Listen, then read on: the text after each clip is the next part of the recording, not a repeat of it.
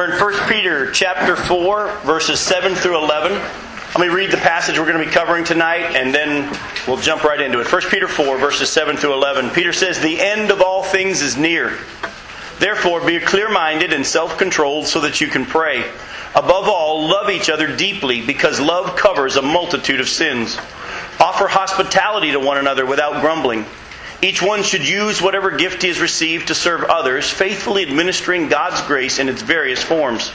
If anyone speaks, he should do it as one speaking the very words of God. If anyone serves, he should do it with the strength God provides, so that in all things God may be praised through Jesus Christ. To Him be the glory and the power forever and ever. Amen." Now, if you remember last week, we left off in verse 6, and actually verse 6, B, chapter 4, verse 6b is where we left off. And I told you at the end of last week's study that we're going to come back to where we left off. So that's what we're going to do right now. We're going to get into this section that I just read, but we're going to come back to chapter 4, verse 6b. Remember, we talked about living according to God in regard to the Spirit. We've already dealt with the judgment of men in regard to their body and what they did in their body. But then look at again at verse 6 of chapter 4. It says, "For this is the reason the gospel was preached, even to those who are now dead, so that they might be judged according to men in regard to the body, but live according to God in regard to the Spirit." And we just touched a little bit at the end of last week's study on living according to God in regard to the Spirit. And I just told you we got to come back because there's some more here I want to deal with. And actually, it's good that we go back, even though you say, "Jim, you started in verse 7. Why are we going back to verse 6? You're going to see that where we're going to go tonight in verse 6 is going to make verses 7 through 11 make a whole lot more sense. So, what I'm going to do now is take a look at how in chapter 8 of Romans. Go to Romans chapter 8. It's one of those passages I wanted to read last week dealing with this living in the Spirit. And I just didn't have time. And so in chapter 8, I'm going to read to you verses 1 through 11. And we're going to break it down. And so I want you to stick with me here, because what Paul deals with is a little bit confusing to some, but tremendously important. Tremendously important for helping us understand what Peter's talking about. Paul says in chapter 8 of Romans, "Therefore there is now no condemnation for those who are in Christ Jesus. Because through Christ Jesus, the law of the Spirit of life set me free from the law of sin and death. For what the law was powerless to do in that it was weakened by the sinful nature, God did by sending His own Son in the likeness of sinful man to be a sin offering, and so He condemned sin in sinful man, in order that the righteous requirements of the law might be fully met in us, who do not live according to the sinful nature, but according to the Spirit. Those who live according to the sinful nature have their mind set on what that nature desires. But those who live in accordance with the Spirit have their mind set on what the Spirit desires. The mind of sinful man is death, but the mind controlled by the Spirit is life and peace. The sinful mind is hostile to God. It does not submit to God's law, nor can it do so. Those controlled by the sinful nature cannot please God. You, however, are controlled not by the sinful nature, but by the Spirit, if the Spirit of God lives in you. And if anyone does not have the Spirit of Christ, he does not belong to Christ. But if Christ is in you, your body is dead because of sin, yet your spirit is alive because of righteousness. And if the Spirit of Him who raised Jesus from the dead is living in you, He who raised Christ from the dead will also give life to your mortal bodies through His Spirit who lives in you." Now again, here we see again someone writing about this flesh versus the Spirit thing. The NIV hurts us a little bit here because they keep saying sinful nature, when a better translation would be the flesh. I want you to understand, remember what we talked about last week. There's a struggle that's going on in your bodies. Remember we talked about last week, when you got saved, it did not affect your body.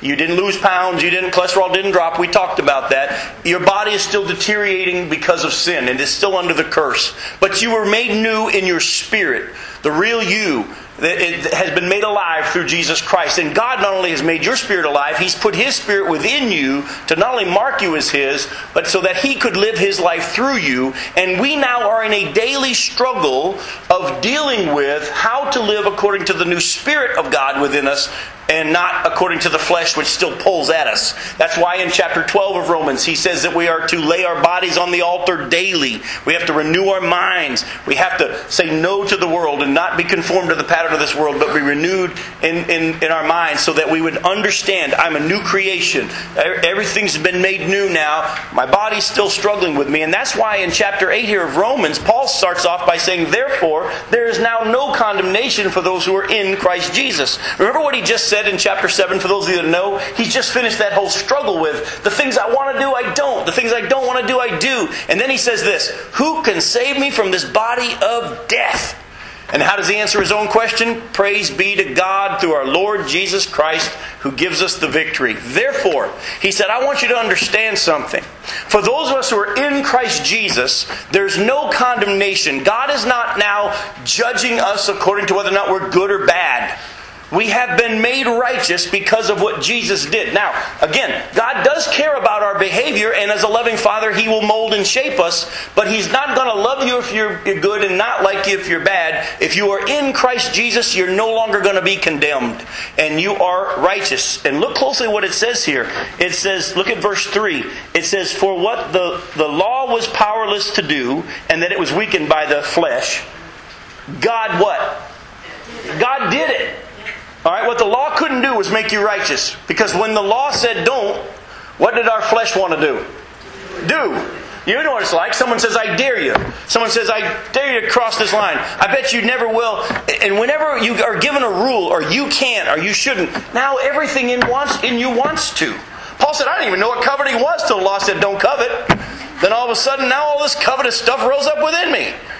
You know, and that's just the way it is. The law actually fuels sin. That's why a lot of us who were raised under legalism have struggled so much because, you know, we keep getting told, don't do it, don't do it, don't do it, don't do it, or you're going to be in trouble. And what does that do? It fueled your sin.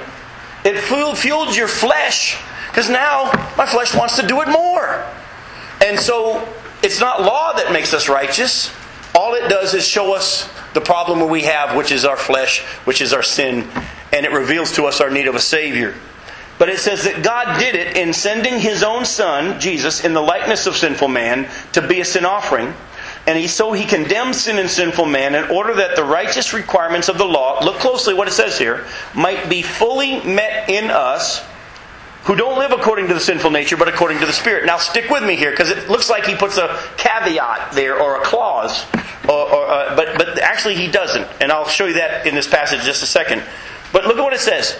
Have the righteous requirements of the law been fully met in you? Yes. Yes, if you're in Christ. The righteous requirements of the law have already been fully met. You are already righteous. You're already guaranteed heaven. If you have received Jesus' forgiveness, if He is your Savior, if you've given Him your life and He's put His Spirit in you to mark you as His, God already did what the law could not do through Jesus Christ, and the righteous requirements of the law, listen closely, have already been fully met in you. Now for years, as I read this, who don't live according to the sinful nature but according to the Spirit, I thought that I'd have good days of righteousness and bad days of righteousness in the eyes of God, because there are some days I lived according to the flesh and not again according to the Spirit. Anybody else had that problem? Are there not days that you live according to the flesh and not the Spirit, and some days you live more according to the Spirit than the flesh? And I thought that I was righteous when I had a good day and unrighteous when I had a bad day. That's not what this passage is saying, and I can prove it to you by jumping to verse 9. Look at what he says after he talks about those who live according to the flesh. Look at verse 9. He says, you, however, are controlled not by the sinful nature or by the flesh, but by the Spirit. And you see in your Bibles that's a capital S, which means the Holy Spirit. If the Holy Spirit of God lives in you. Did you catch that? So when he talks about whether or not you're controlled by the Spirit or controlled by the flesh, he's saying, whose do you belong to? Has your spirit been made new? And if you have Jesus in you, you, however, now are not controlled. Because if you look back at verse 7, it says the sinful mind is hostile to God. It doesn't submit to God's law, look closely, nor can it do so. If you're a child of God through Jesus Christ, is it true of you that you cannot submit to God's law? No, you hopefully understand you can submit to God's law. You may choose not to. You choose whom you're going to listen to, whether or not you're going to let the Spirit live or you're going to let the flesh live. But here it says it's not possible for someone who is in the flesh to do so. That doesn't describe a Christian. So what Paul is doing here is he's delineating the difference between those who are in Christ and those who are in the Spirit. Now, again, like Paul said, he still struggles with his flesh, but thanks be to God, I'm not being judged according to my flesh anymore. I am being judged according to my Spirit, and I am in Christ. And because of that, the righteous requirements of the law have already been fully met in me. Now it's a matter of me learning how to let the same Spirit of God that gave Jesus victory over the flesh have control in my life and begin to manifest this righteousness that I already have. Do you understand what I'm saying? Stop thinking that you're having a good day or a bad day according to whether or not God's happy with you. If you're in Christ, He's happy. Now, we have got to learn how to live according to the Spirit that's within us. Remember how we saw back in 1 Peter 4 verse 6, the gospel was preached to those who were even now dead, so that men would be judged according to how they lived in the body, and others, those of us who are in Christ, would what? Learn how to live according to God in regard to the Spirit. In other words, let me say it to you this way. Jesus did not save us just so He could spare us from hell. He saved us so that He could bring glory to Himself by living His life through us. Alright?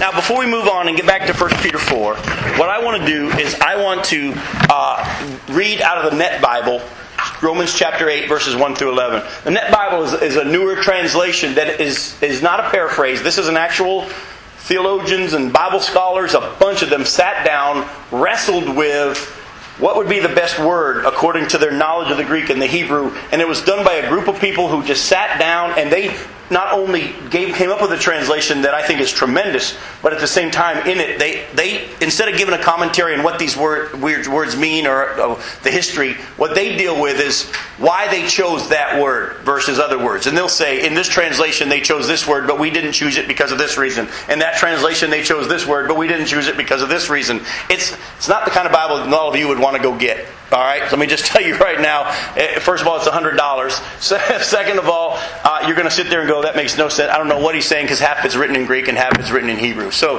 the commentaries. But just listen to how they word Romans 8, verses 1 through 11, and see if it doesn't help you. It says, "There is therefore now no condemnation for those who are in Christ Jesus. For the law of the life-giving Spirit in Christ Jesus has set you free from the law of sin and death. For God achieved what the law could not do because it was weakened through the flesh by sending His own Son in the likeness of sinful flesh, and concerning sin, He condemned sin in the flesh, so that the righteous requirement of the law may be fulfilled in us, who do not walk according to the flesh, but according to the Holy Spirit. For those who live according to the flesh have their outlook shaped by the things of the flesh. But those who live according to the Spirit have their outlook shaped by the things of the Spirit. For the outlook of the flesh is death, but the outlook of the Spirit is life and peace. Because the outlook of the flesh is hostile to God, for it does not submit to the law of God, nor is it able to do so. Those who are in the flesh cannot please God. You, however, are not in the flesh, but in the Spirit, if indeed the Spirit of God lives in you. Now, if anyone does not have the Spirit of Christ, this person doesn't belong to Him. But if Christ is in you, your body is dead because of sin, but the Spirit is your life because of righteousness. Moreover, if the Spirit of the one who raised Jesus from the dead lives in you, the one who raised Christ from the dead will also make your mortal bodies alive through His Spirit who lives in you." Did you catch that? You don't mind us seeing exactly where that That's great. This is an old Bible, but it's the New American Standard. New American, yep, exactly. New American Standard is an excellent translation as well. So like I say, this is the Net translation. But this is what I want you to hear. So when we get into go back to 1 Peter 4 now, what I want you to hear is this.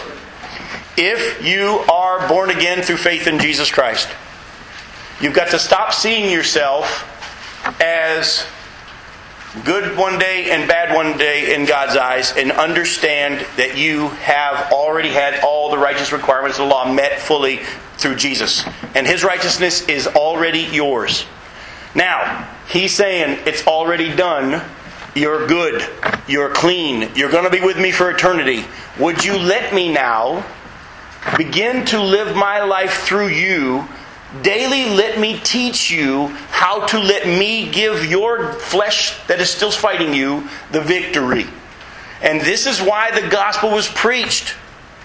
Not just so that we would be spared from hell, but God has a much bigger plan in mind, and that is that He would bring glory to Himself by living His life through us and letting people see that God is still alive. And we're going to head to a passage in just a second that you would have never applied to you.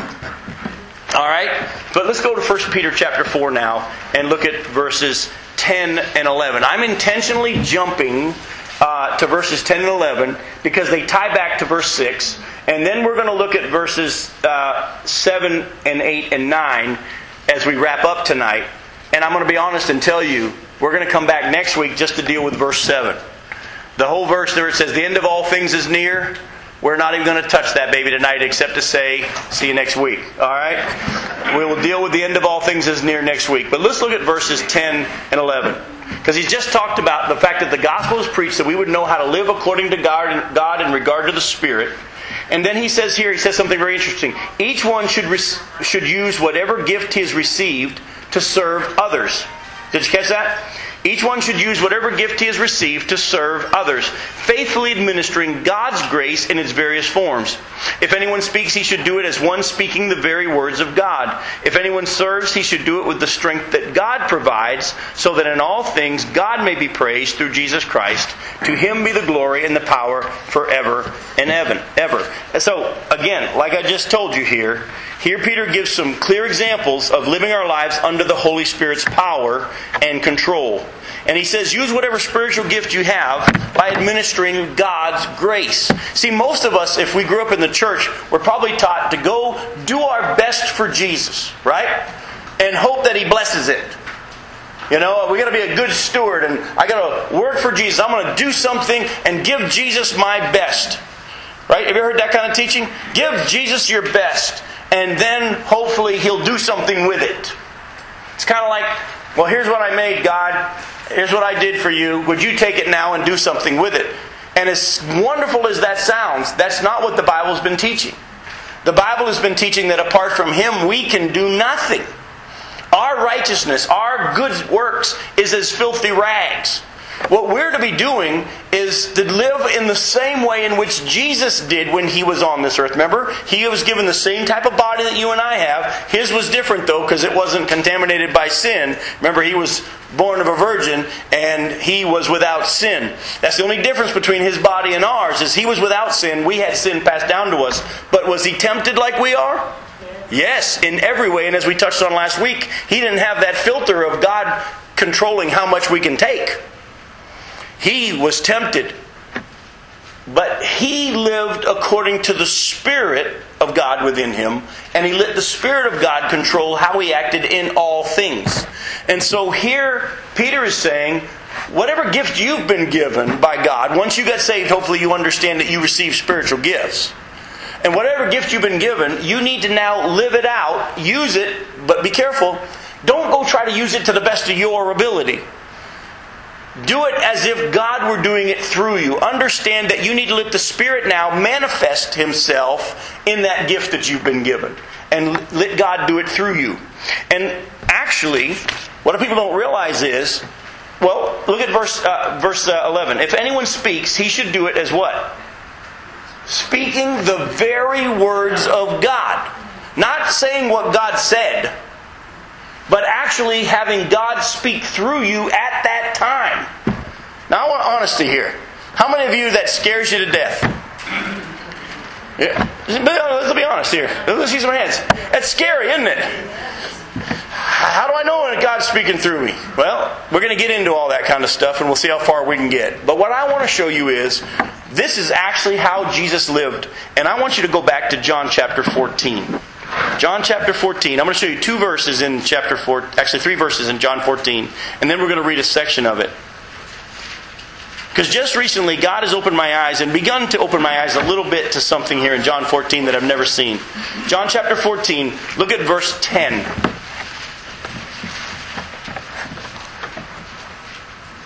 Jesus says, don't you believe that I am in the Father and that the Father is in me? The words I say to you are not just my own. Rather, it is the Father living in me who is doing His work. Did you catch that? Jesus says, when I'm talking to you here, it's not me talking. Yes, this is my voice that's being used. Yes, this is my mouth that's moving. But actually, it's the Father living in me who is doing the speaking. Sounds like 1 Peter chapter 4, verse 11, doesn't it? Look at verses 23 and 24. He says, Jesus replied, if anyone loves me, he will obey my teaching. My Father will love him, and we will come to him and make our home with him. He who does not love me will not obey my teaching. These words you hear are not my own. They belong to the Father who sent me. In other words, Jesus is saying, I'm not saying this. The Father is saying this. And so as I began to look at this passage, and I backed up, because whenever I study something, I want to look at the context. What happened? What precipitated this conversation? What made Jesus say these things? And when I did, all of a sudden, something jumped out at me that I had never seen in this passage. And I want you to buckle up. Because I'm going to say something that's going to make some of you think, how dare he say that? He can't say that. Well, listen to what's going on here.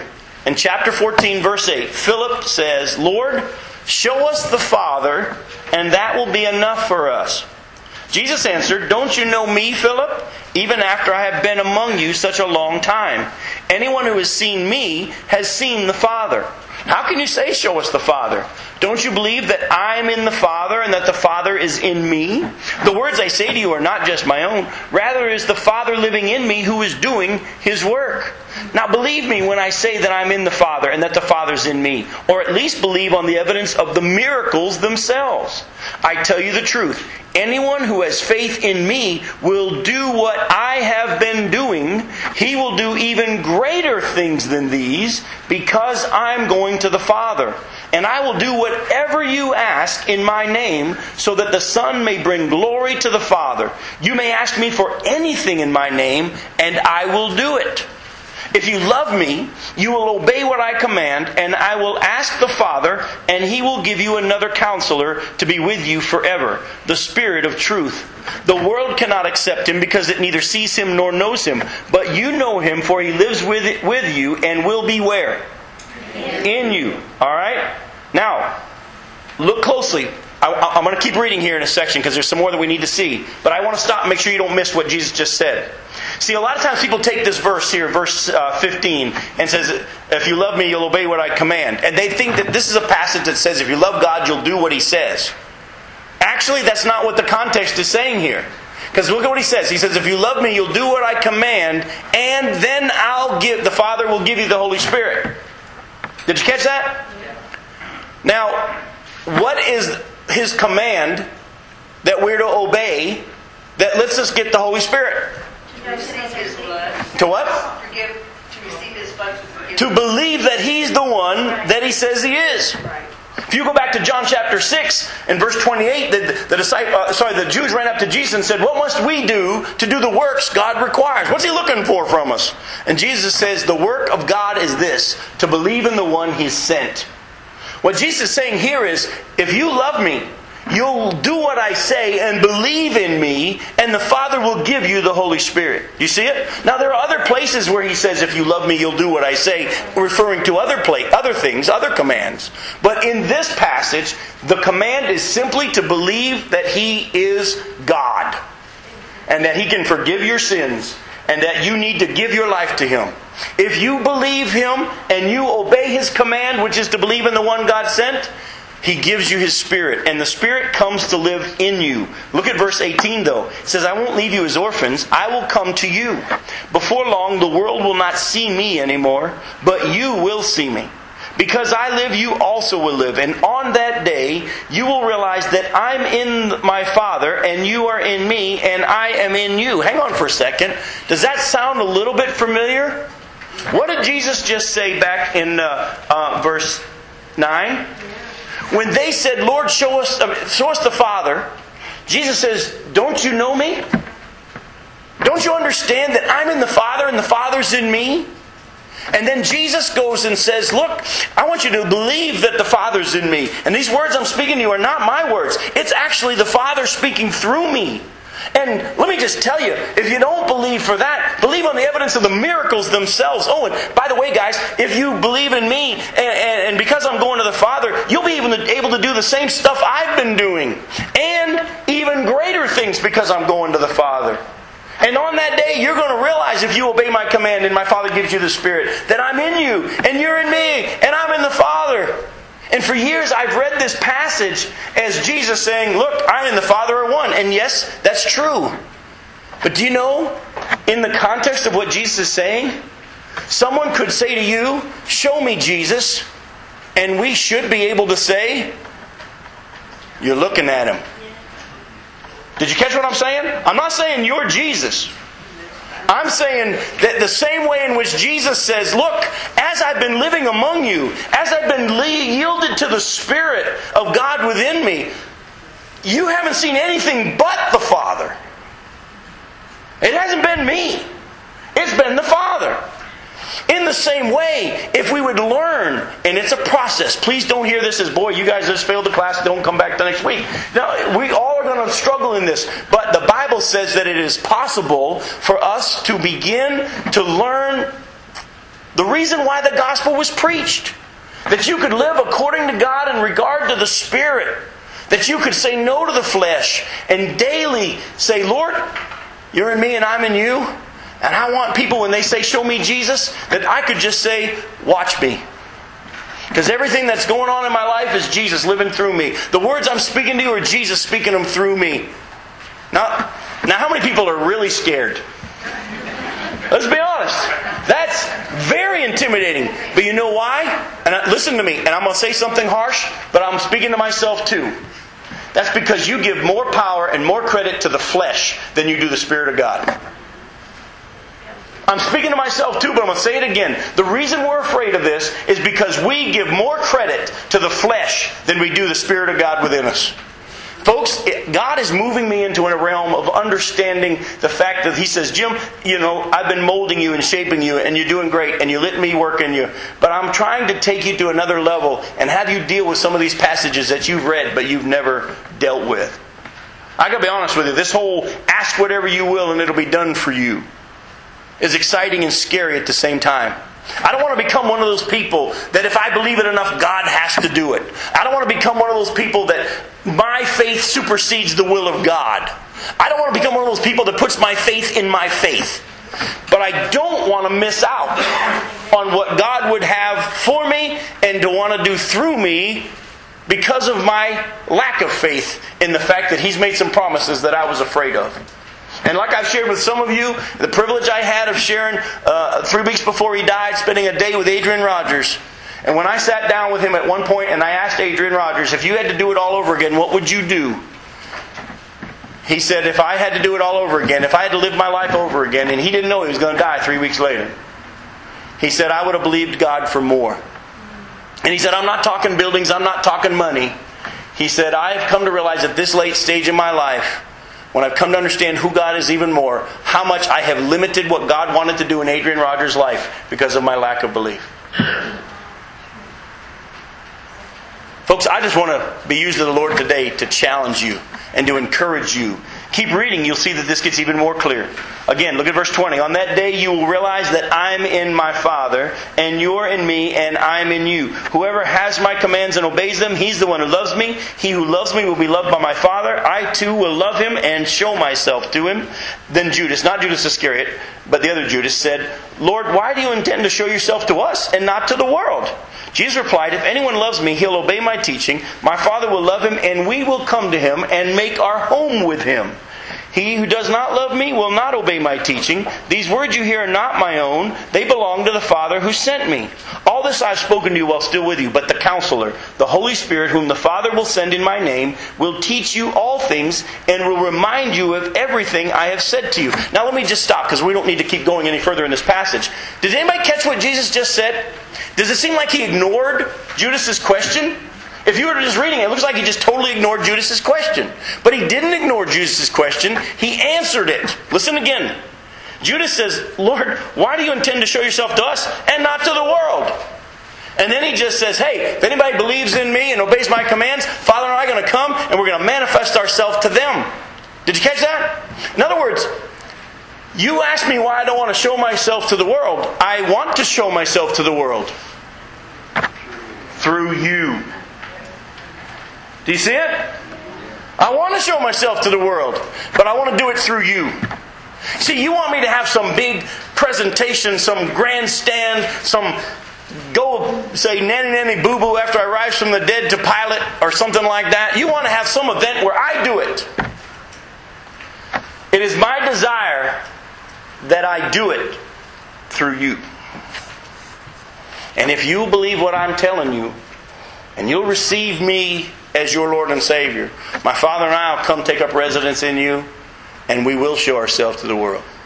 But we're going to do it through you. Oh, by the way, what does that mean that we need to do in order to have that happen? We need to daily, through what we looked at last week, militantly be willing to suffer in the flesh and say no to the flesh and say yes to the Spirit and learn what it means to let God live His life through us. Now guys, girls, let me just tell you, we have a loving Father who doesn't expect us all to go do it tomorrow. I don't want you walking out of here and saying, hey, rise from the dead, get up and walk. Unless He tells you to and you're ready. You might be further along than me. But think about what Jesus said. Think about the fact that not many days after this, Peter and John were on their way into the temple, and this guy says, hey, could you give me some money? And they said, we don't got any money, but what we do have, we'll give to you. Get up. Who did that sound like? That sounded like Jesus. Rise and walk. But we're afraid of that. There are some wackos who have taken things of the Spirit to unbiblical realms. But because we're afraid of becoming like them, we have stopped dealing with the fact that the Bible does teach that this is what it means to have Him live His life through you. I'm not even daring go into the fact that believe on the evidence of the miracles. Oh, and you'll do even bigger ones. We're not even trying to go down that road yet. We're not ready to handle it. And I don't think I am ready to teach it. But for now, let's go back to 1 Peter chapter 4 and listen closely and tell me this doesn't read a whole lot different now. Verse 7, the end of all things is near. Therefore, be clear-minded and self-controlled so that you can pray. Above all, love each other deeply, because love covers a multitude of sins. Offer hospitality to one another without grumbling. Each one should use whatever gift he has received to serve others, faithfully administering God's grace in its various forms. If anyone speaks, he should do it as one speaking the very words of God. If anyone serves, he should do it with the strength that God provides, so that in all things God may be praised through Jesus Christ. To Him be the glory and the power forever and ever. Amen. And you know what we're doing in our churches today? What only man can do, or what man can do, so man gets the credit. How many things in our churches today are being done that only God could make it happen? Well, everything in one sense. But at the same time, how many of us are stepping out in obedience to what He said to do, in faith, so that the world would see, you didn't do that? Very few or none. Very few or none. Because most of us, when we go looking at doing anything for God, we sit down in our committee meetings and we look at whether or not it's in the budget. Whether or not, listen to how it's worded, we can do it. Whether or not we have the resources. Whether or not we have enough workers. Whether or not we have enough space. Whether or not, all that stuff we look at with man's eyes, and we wonder why we sit in Sunday school, we read stories of the Red Sea parting, we read stories of the walls falling down, we read stories of people rising from the dead, and we now say, well, I've never seen God do that. Well, maybe He stopped working miracles.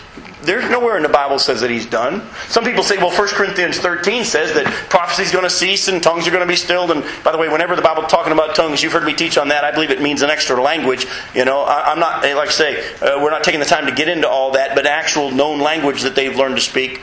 But when it talks about all those things being stilled, listen closely. In the context of 1 Corinthians 13, it's talking about when we get to heaven. I believe without question, God's still doing the miracle thing. But He only wants to do it through us. And most of us have stopped learning to live by the Spirit, or never learned how to live by the Spirit, and we only know how to live according to the flesh. And we spend most of our time in our prayer life, tell me if this isn't you, we spend most of our time in our prayer life asking God to forgive us for our failures in the flesh. And most of the time, when people say, "How you doing?" saying, "Hanging in there." My prayer for myself and all of us is that we begin slowly, as God leads us, on a daily basis, to say no to the flesh and yes to the Spirit of God within us. And He then will begin to do things in and through us that only He could do.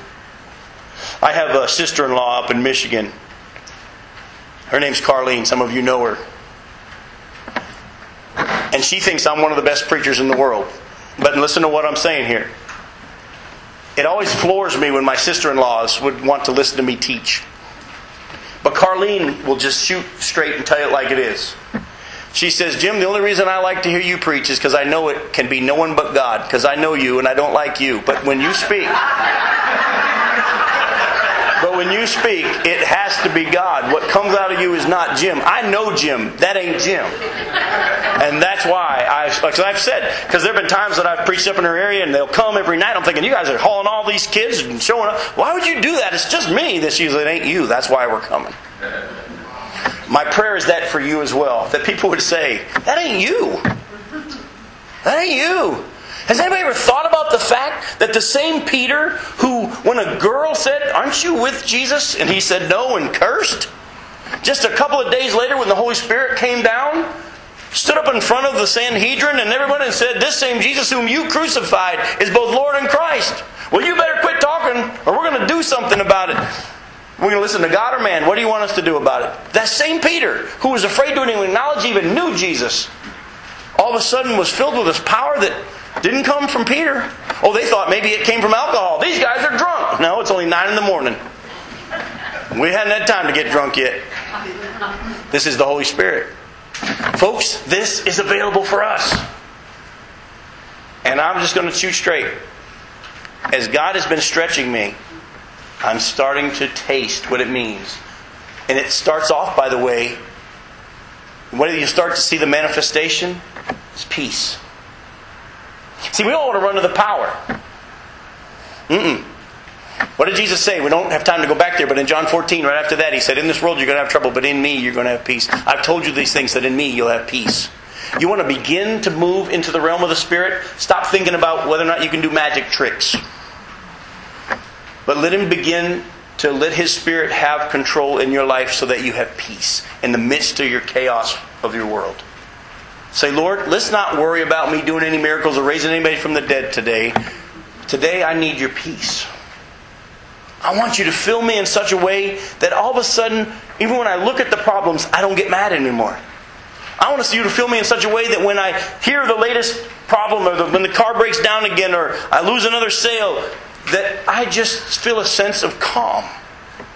Because you're with me and I'm fine. Lord, start there. And as He starts there, in time, He will develop and strengthen your faith so that there will be a time maybe that you say, 'Rise and walk.'" Do you understand? We hear all about the miracles and we want to go get to that level. Start with the peace. Start with the peace. By the way, I wrote in my notes here, because of this truth, we too can live as Jesus lived while He was on the earth, knowing the Father's will. Just recently, God has opened my eyes to something. Again, wrestling with John 14, where He says, "Ask whatever you will, and or whatever you want, and it'll be given to you." How do we typically pray our prayers? If it be your will. Now that sounds spiritual, because didn't Jesus in the garden say, "Not my will, but yours"? But did Jesus know the Father's will? When He was praying in the garden, He knew the Father's will. He was willing in His flesh to say, "I don't want to do this. Nevertheless, not my will, but yours." But what we have done is we have taken, "If it be your will," and we've used it as a lazy excuse. You see, here's what I want, God, but I really don't know what you want, but whatever your will is. And now we're not accountable if it doesn't go the way we want, because we just pray for God's will. But you know what? I believe the Bible teaches that we will know His will. You should know His will. Jesus knew the Father's will. Jesus never said, man, I really don't know what God wants to do here. Do you understand that if you allow the Spirit of God to live through you and you learn how to live in the Spirit, He will show you His will? What did He say? The Holy Spirit's coming. I have more to show you, more than you can now bear. But when He comes, He's going to teach you. He's going to guide you. You're going to know the will of the Father. Not only that, you're going to have God speak to you and through you. You're going to know when God's talking to you. And He's going to speak through you. And you're going to live a life in this world that demonstrates God's power. So now, look at verses 8 and 9 though. I'm sorry, 7, 8, and 9. Again, we'll deal next week with the end of all things is near. Therefore, because of this, we need to be clear-minded and self-controlled so that we can pray. In other words, he says this. Say no to the flesh. That's that self-control thing. Have you ever noticed it?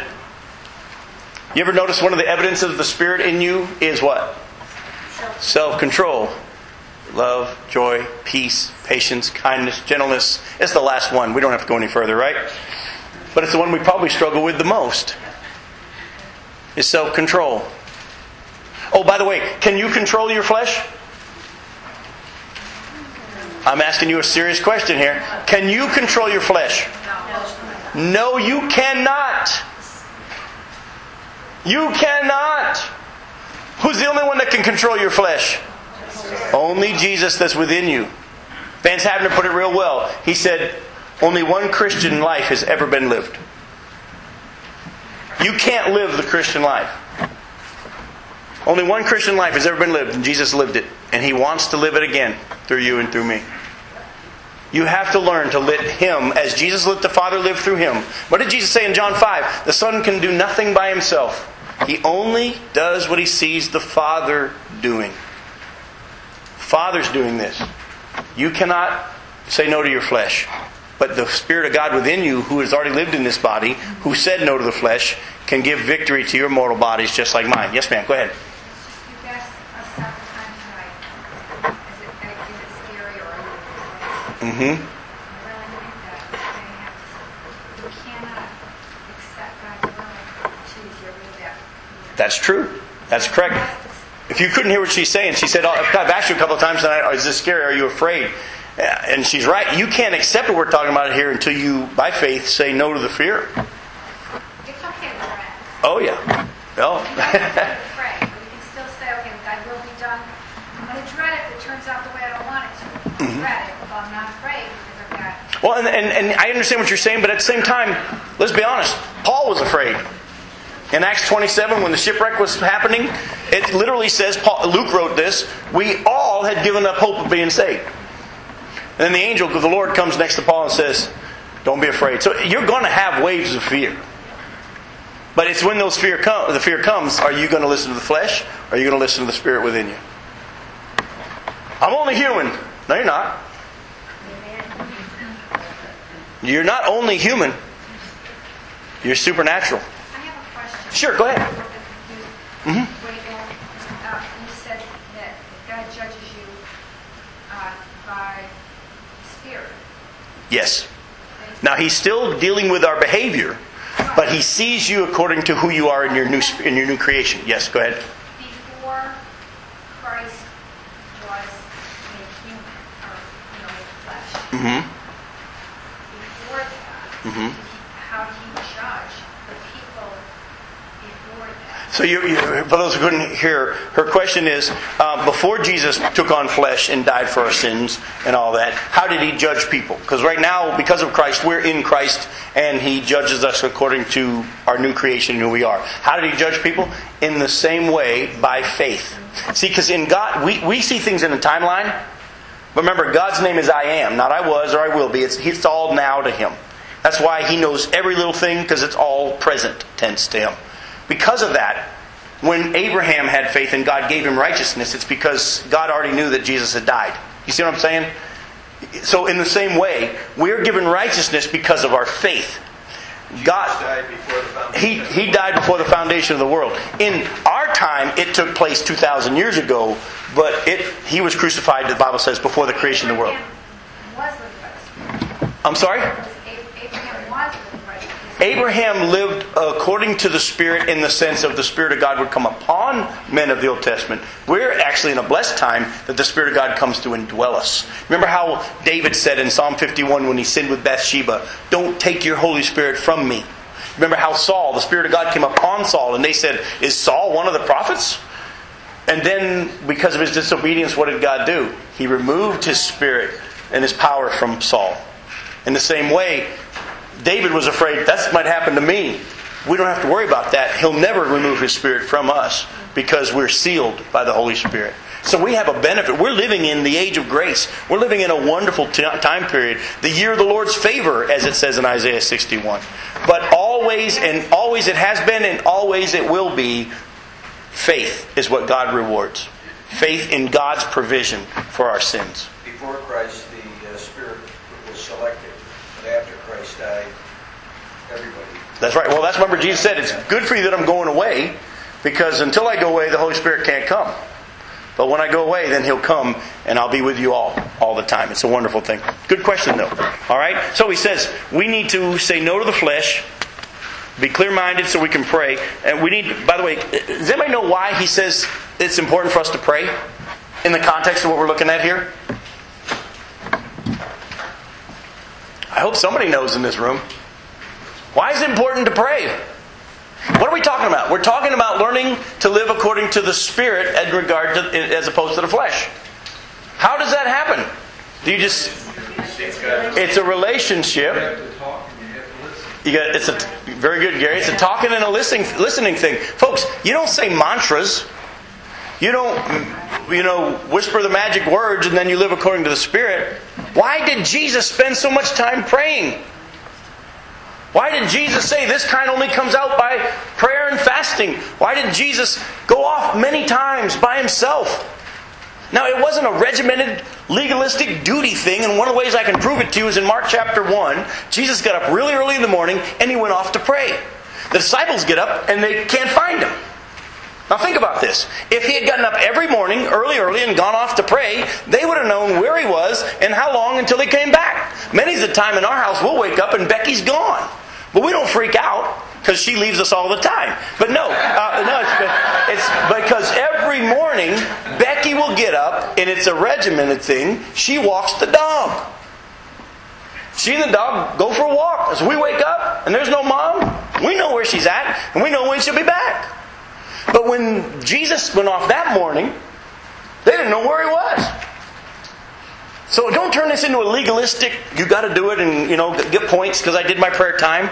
You got to understand your need to spend time in your relationship talking to Him. And He talks to you and He begins to teach you and mold you. Stop looking at prayer and Bible study as legalistic duty stuff. No, look at it as breathing. Look at it as feeding. And He will, through that time, begin to teach you what it means to live in the Spirit. Yes, ma'am. Go ahead. It is the same way with our family. When you communicate with them, there are times that we just feel a real peace and we feel good about it because we've talked to them about whatever. I believe it's the same way with our Heavenly Father. That's a wonderful illustration of it. It gives us a good feeling. I mean, He knows that's what we need. Yep. He also says love each other here. And I love how he puts it. Because this love covers a multitude of our failures, doesn't it? We're a lot more forgiving with people who know that love us. And He just says, you know what? You ain't going to get this perfect. But if you love each other... Trust me, for those of you who had me as a pastor over the years, you know full well I was not the best pastor. Amen. Hey. Yet at the same time, you knew I loved you. And you put up with a lot of stuff because you knew you were loved. In the same way, let the Spirit of God love people through you. Let the Spirit of God love people through you. He also says offer hospitality. Open up your homes and your lives to others. And how are we to do it according to this passage? Without grumbling. Without grumbling or complaining. Not, all right, I'll do it. Without grumbling or complaining. All of what we just talked about, though, here was precipitated by the end of all things is near. How long ago was that written? Little less than 2,000 years ago, right? Well, what in the world does that mean? See you next week. See you next week. Let me pray for us. Father, we could easily have spent a lot of time tonight gone and taken a look at the different passages that teach on spiritual gifts, but it would have derailed us from what you're really wanting us to go home with tonight. The fact that the gospel was preached so that men would be judged according to what they did in the body, and we who have received you as our Lord would learn what it means to live according to you in regard to the Spirit. And Lord, I can see on the faces tonight that what we're looking at is truth, and we know it's truth. Yet at the same time, this whole idea of learning to yield to your Spirit still seems kind of nebulous to us at times. It's kind of hard to put our hands on it. Just like when you say, love with all our heart, soul, mind, and strength. We don't really know how to do that at times. But you are the teacher. And you're the one who lives within us. And all you've told us so far is, I want you to live according to the Spirit and not the flesh. You've already shown us tonight that we're no longer in the flesh, but in the Spirit, because you live within us. And because of that, the righteous requirements of the law have already been fully met in us because of Jesus. And there's no condemnation. So we've got a freedom now to make mistakes. We've got a freedom now to try things without worrying about failure. We've got a freedom now in you to begin this process of letting you teach us what it means to let you live through us. And so far, all we've heard from you tonight from this passage is say no to the flesh, self-control. Which again, it has to be by your power, not ours. And to pray. We're to be open with each other. Hospitality is more than just letting people stay in your house or having them over for a meal, but it's opening our lives to others. It's being honest. It's being willing to confess our faults one to another and be able to be healed. It's to love one another and just be open in this process and this journey of you molding us. Father, as much as we all understand that you're not done with us and that you're still shaping us, may we have that mindset when we deal with each other, that you're still shaping them as well. And we thank you for your patience, and may it be manifest through us to others. And Lord, my prayer is that down the road, someone who asks us to show them Jesus, we could say, just watch my life. Paul did that in Philippians chapter 4, verse 9. Whatever you've heard or seen in me, put it into practice. And he wasn't wanting them to be his followers. He was wanting them to be followers of you. Lord, thank you for the fact that this is possible. That this isn't theory. This is possible. But it begins on a daily basis throughout the day of being sensitive to you, communicating with you, allowing your word to teach us about you and about us, and then by faith receiving it. Lord, you told us about salvation. You called out to us. And the whole idea of just believing that you died for our sins and receiving it by faith seemed intimidating and scary. But when we took that step, you did something supernatural inside of us, and we know we're yours. Lord, may we learn to walk in you in the same way. That what you say is true, and we can apply it if we'll believe it and act like it's true as we ask you to do it. Bring us back next week to deal with what does this, the end of all things, mean? We pray this in your name. Amen.